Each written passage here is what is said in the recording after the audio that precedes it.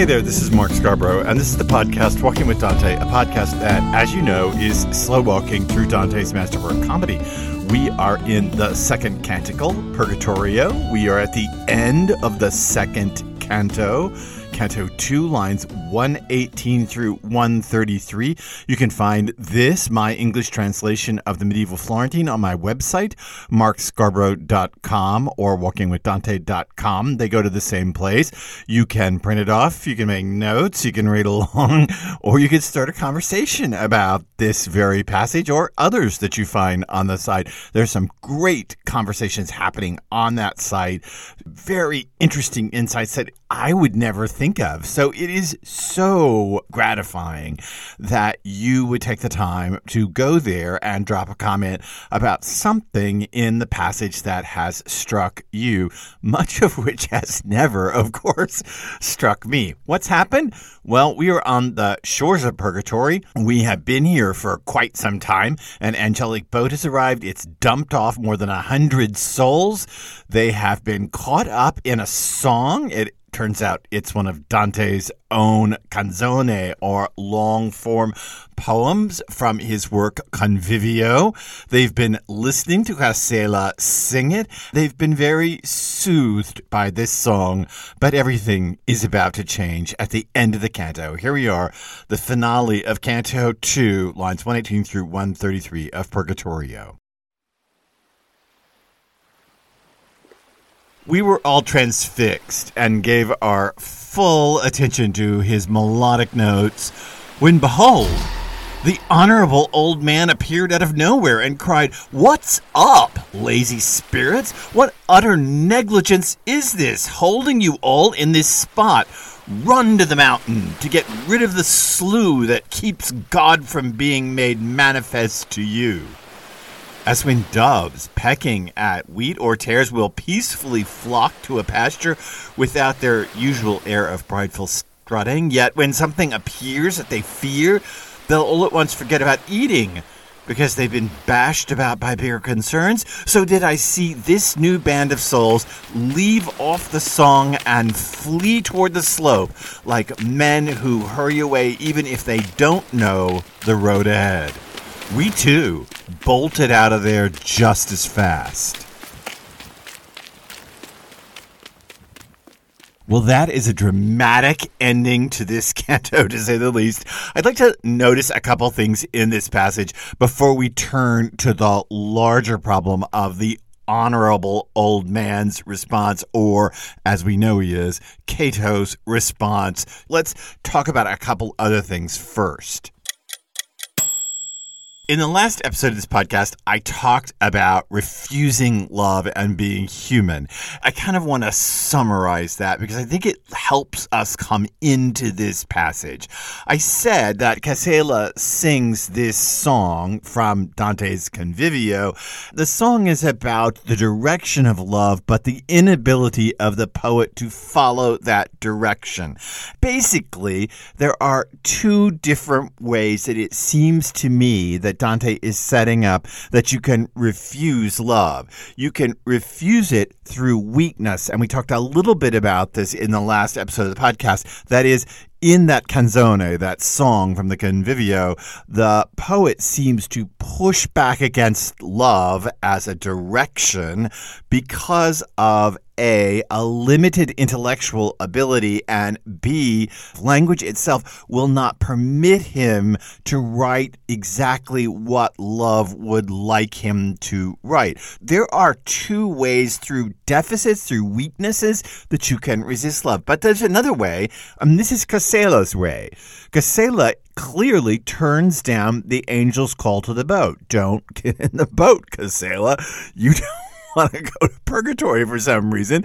And so Cato wanders around for at least 3 months, but maybe much more time before that. The angel, as you recall, was selecting souls in and out of the boat for purgatory. Now the angel seems to be taking everybody, but Cato's like, no, I don't want to get in. Cato can willfully turn down the angel's call. Listen, there must be nothing greater about love than the call of an angel to the afterlife of the redeemed. So There are various ways that you can refuse the call of love through intellectual deficits, through language deficits. You just can't express what you mean, or through a willful action of some kind. I just don't wanna. And that I don't just wanna is apparently as strong as the deficits and linguistic problems brought up by the canzone in the Convivio. That's where we were last time. Let's move on to this passage and notice two things before we get to the big matter of Cato's reappearance. There appears to be an ongoing dove program in comedy. This was first pointed out in an article by R.A. Schoaf in 1975, an article he published in Dante Studies. And he's the first one, and I love this that it's taken this long to get here. He's the first one that has noticed there is a dove thematic in comedy. Here's what I mean by that. In each of the three canticles, in Inferno and in Purgatorio and in Paradiso, doves come up. And we have them come up in this passage. Let me remind you of how they come up in Inferno. In Inferno, Canto 5, the lustful, the poet calls the two souls, who we find out are Francesca and Paolo, off the wind, and they come down from Dido's presence. The lines there, starting at line 82, run like this. As doves summoned by desire, their wings outstretched and motionless, move on the air, borne by their will to the sweet nest, so did these leave the troop where Dido is, coming to us through the malignant air. Such force had my affectionate call. So those doves are called toward the pilgrim and Virgil because of their desire and because of the force of his call. These doves in this passage are quite different. Here, all the souls are gathered around. They're listening to this song, and the passage says, as when doves pecking at wheat or tares. So they're not on the air, they're now on the ground. Is that important? Is that an important change in the dove iconography? I know, a big word. Iconography, the dove representations in the poem. Pecking at wheat and tares will peacefully flock to a pasture without their usual air of prideful strutting. So in this case, they're not up on the air and they're not drawn by desire towards something. Instead, they're feeding quietly in a pasture. Yet when something appears that they fear, fear, Cato? Is Cato to be feared? Yet when something appears that they fear, they'll all at once forget about eating because they've been bashed about by bigger concerns.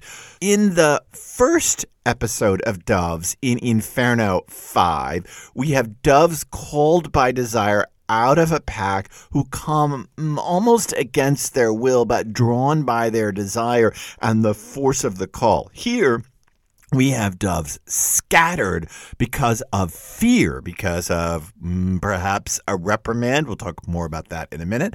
Perhaps because they know they're not doing what they're supposed to be doing. But listen, aren't doves supposed to be feeding? The first instance of doves are these doves of desire. The second instance are doves hanging around doing what doves do, eating dinner, and then all of a sudden they're disturbed and they scatter off. Notice the difference in the two images, called toward, scattering off. We'll have to wait for Paradiso to complete the dove iconography in comedy. Here we have a moment in which the doves are not in the right. Would we say that? Well, how can they not be in the right? They're eating. Aren't doves supposed to eat? Not in the right? I don't know. But instead, scared by something, and so flee off as these souls flee toward the mountain. Let's notice one other small point before we keep skipping over Cato's reappearance. This seems to bring our plot back underway. Virgil and Dante hurry off just as fast as these souls doves do at Cato's reappearance. So we're back underway at the journey at the end of Canto 2.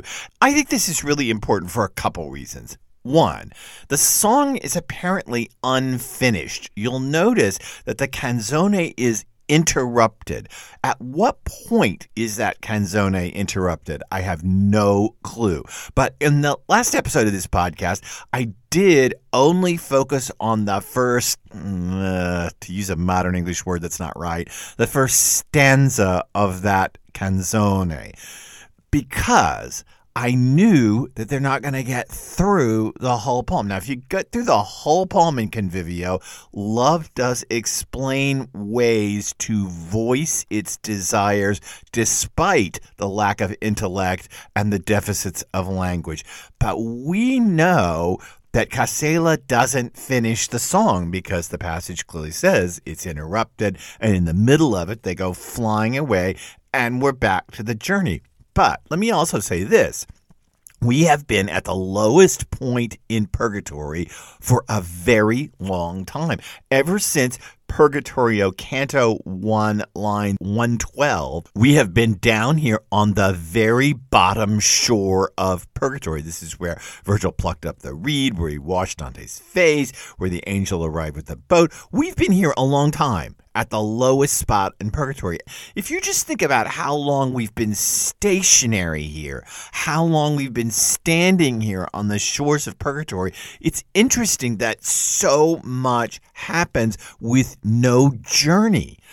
The comedy is a journey, right? We've talked about this a million times. It's a walk across the known universe. And yet, all of Canto 2 of Purgatorio is no walking, is non-journeyed, is no forward momentum. Everybody is just there on the shore. Yes, souls do arrive in the boat, but then they all seem to hang out in the same spot where Dante and Virgil first found them, where they went at Purgatorio, Canto 1, lines 112. This just all seems to be really important. The whole point is to keep walking. We haven't been walking for a very long time, and now suddenly we're running. We're running away from Cato, which brings us to this master problem of Cato.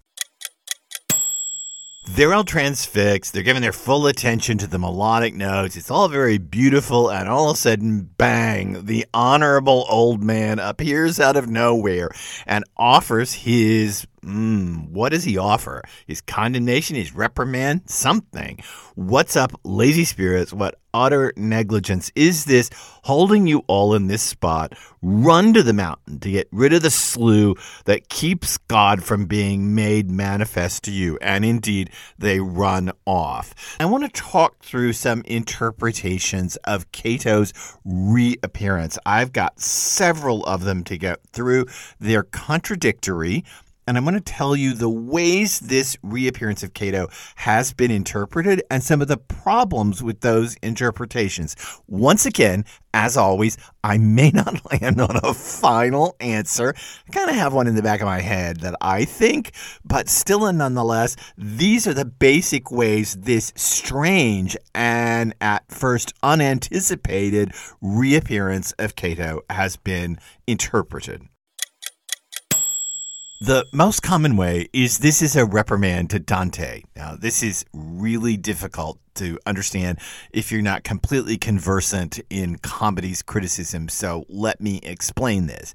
Since Casella is singing one of Dante's songs, his canzone from the Convivio, Cato reappears and basically says, get on with it. All right. The way this is often interpreted is the Convivio is very much about Dante's search for wisdom. And we find out at the end of the new life that Dante wrote that he has basically found a new woman to attract him, wisdom or philosophy. And that this woman is a compensation for Beatrice's death. Beatrice has passed away. Now there's a new woman to follow, philosophy, rather than this kind of goddess of love figure who is Beatrice. So then, given all of that, and given that this song from Convivio appears here, this is then a reprimand to Dante to say, hey, you wasted your time with your unfinished work, Convivio. This is one of the poems from it. This has stagnated your journey. You haven't even started up the mountain. You're nowhere near even starting up the mountain because you've been focusing on the wrong things. This is a common, maybe perhaps even the most common interpretation of Cato's reappearance, that it is directed kind of meta-literarily at Dante the poet. I have a couple questions about this. I'm not going to say that I don't think this is it right, but I do have a couple of questions about it. One is, who's read the Convivio? Dante didn't publish it. He didn't circulate it that we know of in his lifetime. It's unfinished. If it is a reprimand to Dante the poet to get moving and quit wasting time thinking about philosophy when Beatrice awaits, then it is the worst kind of inside joke. It is the worst kind because this is the kind writers tell. They start to tell jokes basically based on their own writings that they get because they wrote it before. This is why late Faulkner is so hard to read, because by the time you get to the last novel, The Reivers, it's all just an inside joke about having read Faulkner. And it's the worst mistake a writer can make.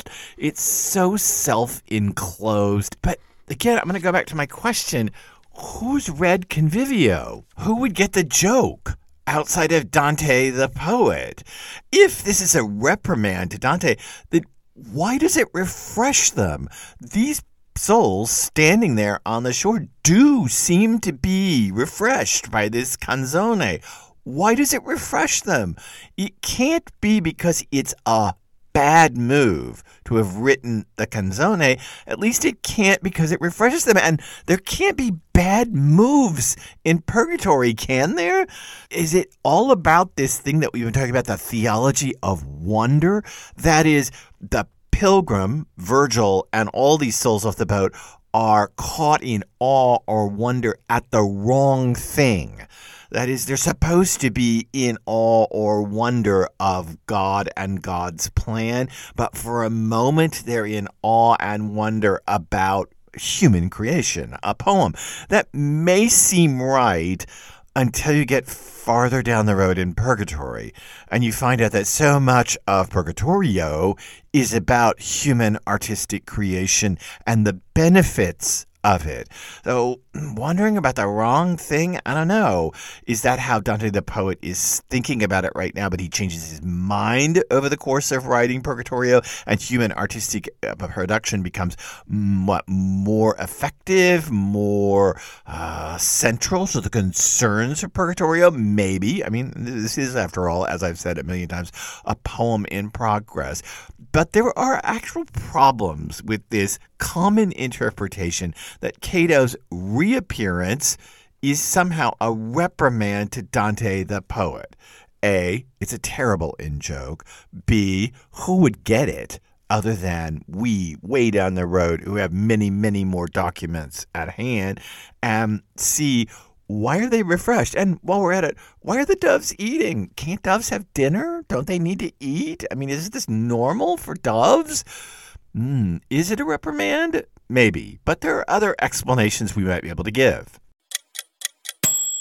What Cato says when he arrives is, "What's up, lazy spirits?" And he uses the word spiriti in the medieval Florentine. This is an interesting problem because Dante is not a spirit. The pilgrim is bodily informed. We have known this from the beginning, but we have been highlighted this problem since the opening of Purgatorio, that Dante is in the flesh, and it's going to become even more of a problem in the cantos ahead of us. Here's a question. Is Cato's reprimand intended not for Dante, but for the souls off the boat? In other words, it doesn't really matter if Dante listens to this song or not.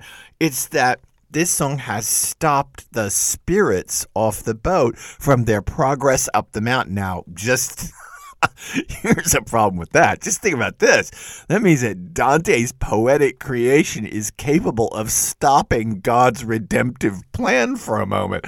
Well, that's a bit of a problem, to say the least. I have to tell you that no critic I've read comments on the fact that Cato uses the word spiriti.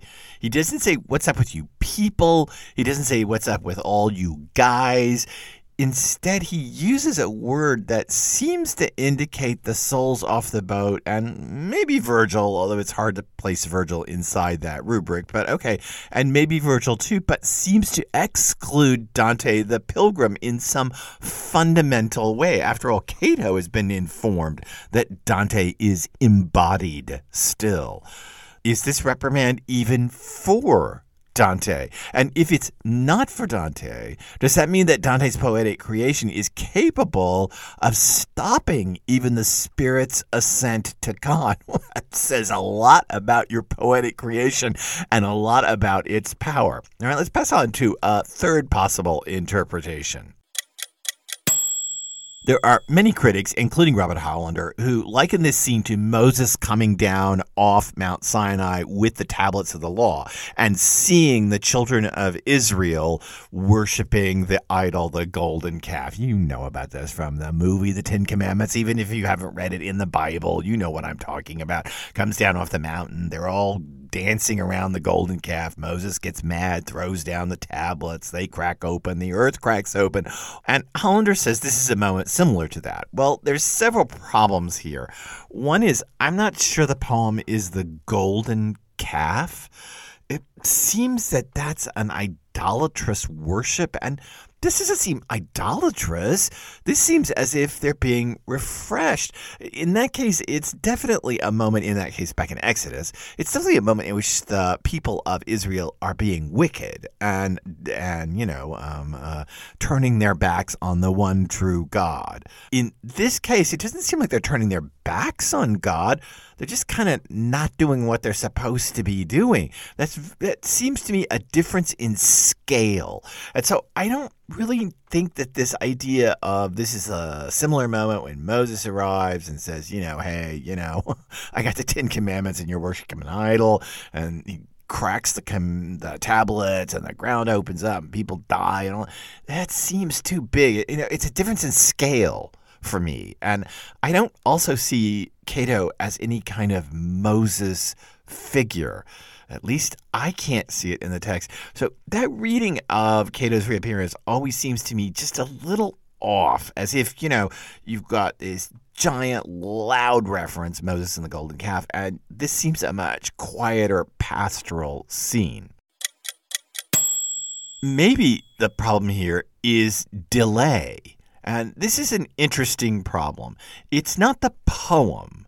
It's not that the poem is in any way wrong. It is refreshing them. They're feeling better. But the problem is this delay. And this would get to the problem of the translation of the word scolio, which I translated slew in the text. Get rid of the slew that keeps God from being made manifest in you. This would be the problem, that you're not trying to get off the muck that has somehow stopped you from climbing the mountain and getting closer to God. And so the reprimand is not about the poem, but about the delay. That's the crucial matter here. After all, Cato does say, what's up, lazy spirits? What negligence is holding you on this spot? He doesn't say, how come you're listening to this poem? He doesn't say, stop wasting your time with poetry. What he seems to say is, you got other fish to fry, to use the English expression. That delay is the problem. And I touched on this earlier. We've had a lot of delay. We've been stuck here on the lowest shore of Purgatory since Purgatorio 1, line 112. We've been stuck here a long time without any forward momentum. And maybe all the talk about the canzone and all the talk about Dante somehow losing this other way to write in favor of comedy, maybe it's missing the point. Maybe the point here is that delay is no good. And if that's the case, and I want to tell you right now, this is basically where I come down, that it is a reprimand about delay and not about the poem. If that's the case, then it is a reprimand about a poem, but not the canzone. It's a reprimand, if we want to take it meta-literarily, it's a reprimand about comedy, about Purgatorio. You're hanging out without getting on with the business of getting up the mountain, Dante the poet. Get going. Now, true, this reprimand is directed toward the spirits, toward the spiriti. That's right. But still, delay has been the fundamental thematic, in fact, of Purgatorio through parts of Canto 1 and all of Canto 2, hanging out, not doing anything. That is no way to make a plot. That is no way to make a poem about walking across the known universe. If it is a subtle meta-literary probe at the poet, it would be about his narrative technique, not in the canzone, but here in comedy.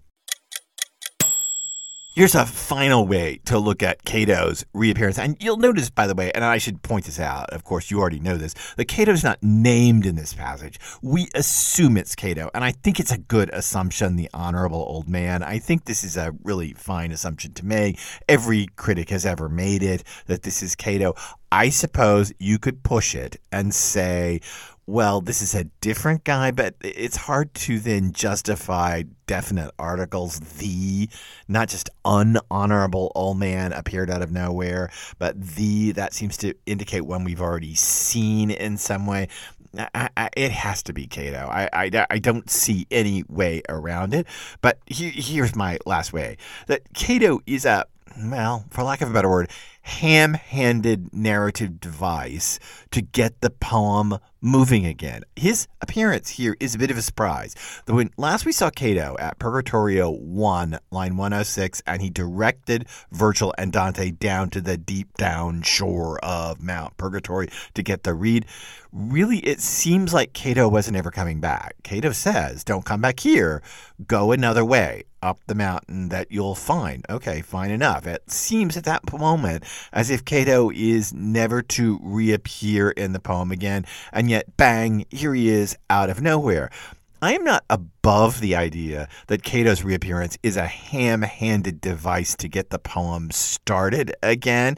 I don't need Dante to be a perfect poet in any way, but if Cato is a rather, and I keep saying this, ham-handed narrative device to get the poem underway again, then we would expect the deductions derived from Cato's reappearance to be sloppy. In other words, if the poet's like, oh my God, I got to get this thing going again. How am I going to do it now? I got him stuck listening to a song. Well, I don't know. I'll bring Cato back and he'll scream at them and then they'll scatter and start to run up the mountain. That's a little looser and a little unintentional than I think it is. But let's pretend that you're writing this poem and you're trying to figure out how to get them moving again. And you think, well, I'll bring Cato back. It's not exactly the most thought out plan in this interpretation, and therefore the deductions from it, the meta-literary connotations for comedy, for the canzone, for convivio, all of that would then be rather sloppy. We wouldn't then be able to account for the fact that people are indeed refreshed, that they are indeed having dinner like doves in a pasture, very pastoral and peaceful. We wouldn't really make sense of the word fear because it's a little bit of a sloppy device, and so the deductions that come out of it are sloppy. I don't actually hold this, again, I don't need Dante to be a perfect poet, but I don't actually hold this as an idea, but it's one you could entertain and think about as you think through this passage and Cato's reappearance. And again, if Cato is somehow inserted into the text as just kind of a ploy to get the plot moving again, then all the deductions that we could derive from that are going to be sloppy too. Let me just say, if you were writing a short story or you were writing a narrative of some kind and you inserted a detail, I don't know, suddenly, you have a total coincidence of your main character run into his mother who hasn't seen in 30 years in a grocery store because you need something out of your main character to happen. We would expect that ham-handed coincidence of running into his mother in the grocery store to then have weirdly de-centered rationalizations around it and de-centered deductions derived from it. Let me read the passage one more time. Purgatorio, Canto 2, lines 118 through 133. We were all transfixed and gave our full attention to his melodic notes when, behold, the honorable old man appeared out of nowhere and cried, "What's up, lazy spirits? What utter negligence is this holding you all in this spot? Run to the mountain, get rid of the slough that keeps God from being made manifest to you. As when doves, pecking at wheat or tares, will peacefully flock to a pasture without their usual air of prideful strutting, yet when something appears that they fear, they'll all at once forget about eating because they've been bashed about by bigger concerns. So did I see this new band of souls leave off the song and flee toward the slope like men who hurry away even if they don't know the road ahead. We too bolted out of there just as fast."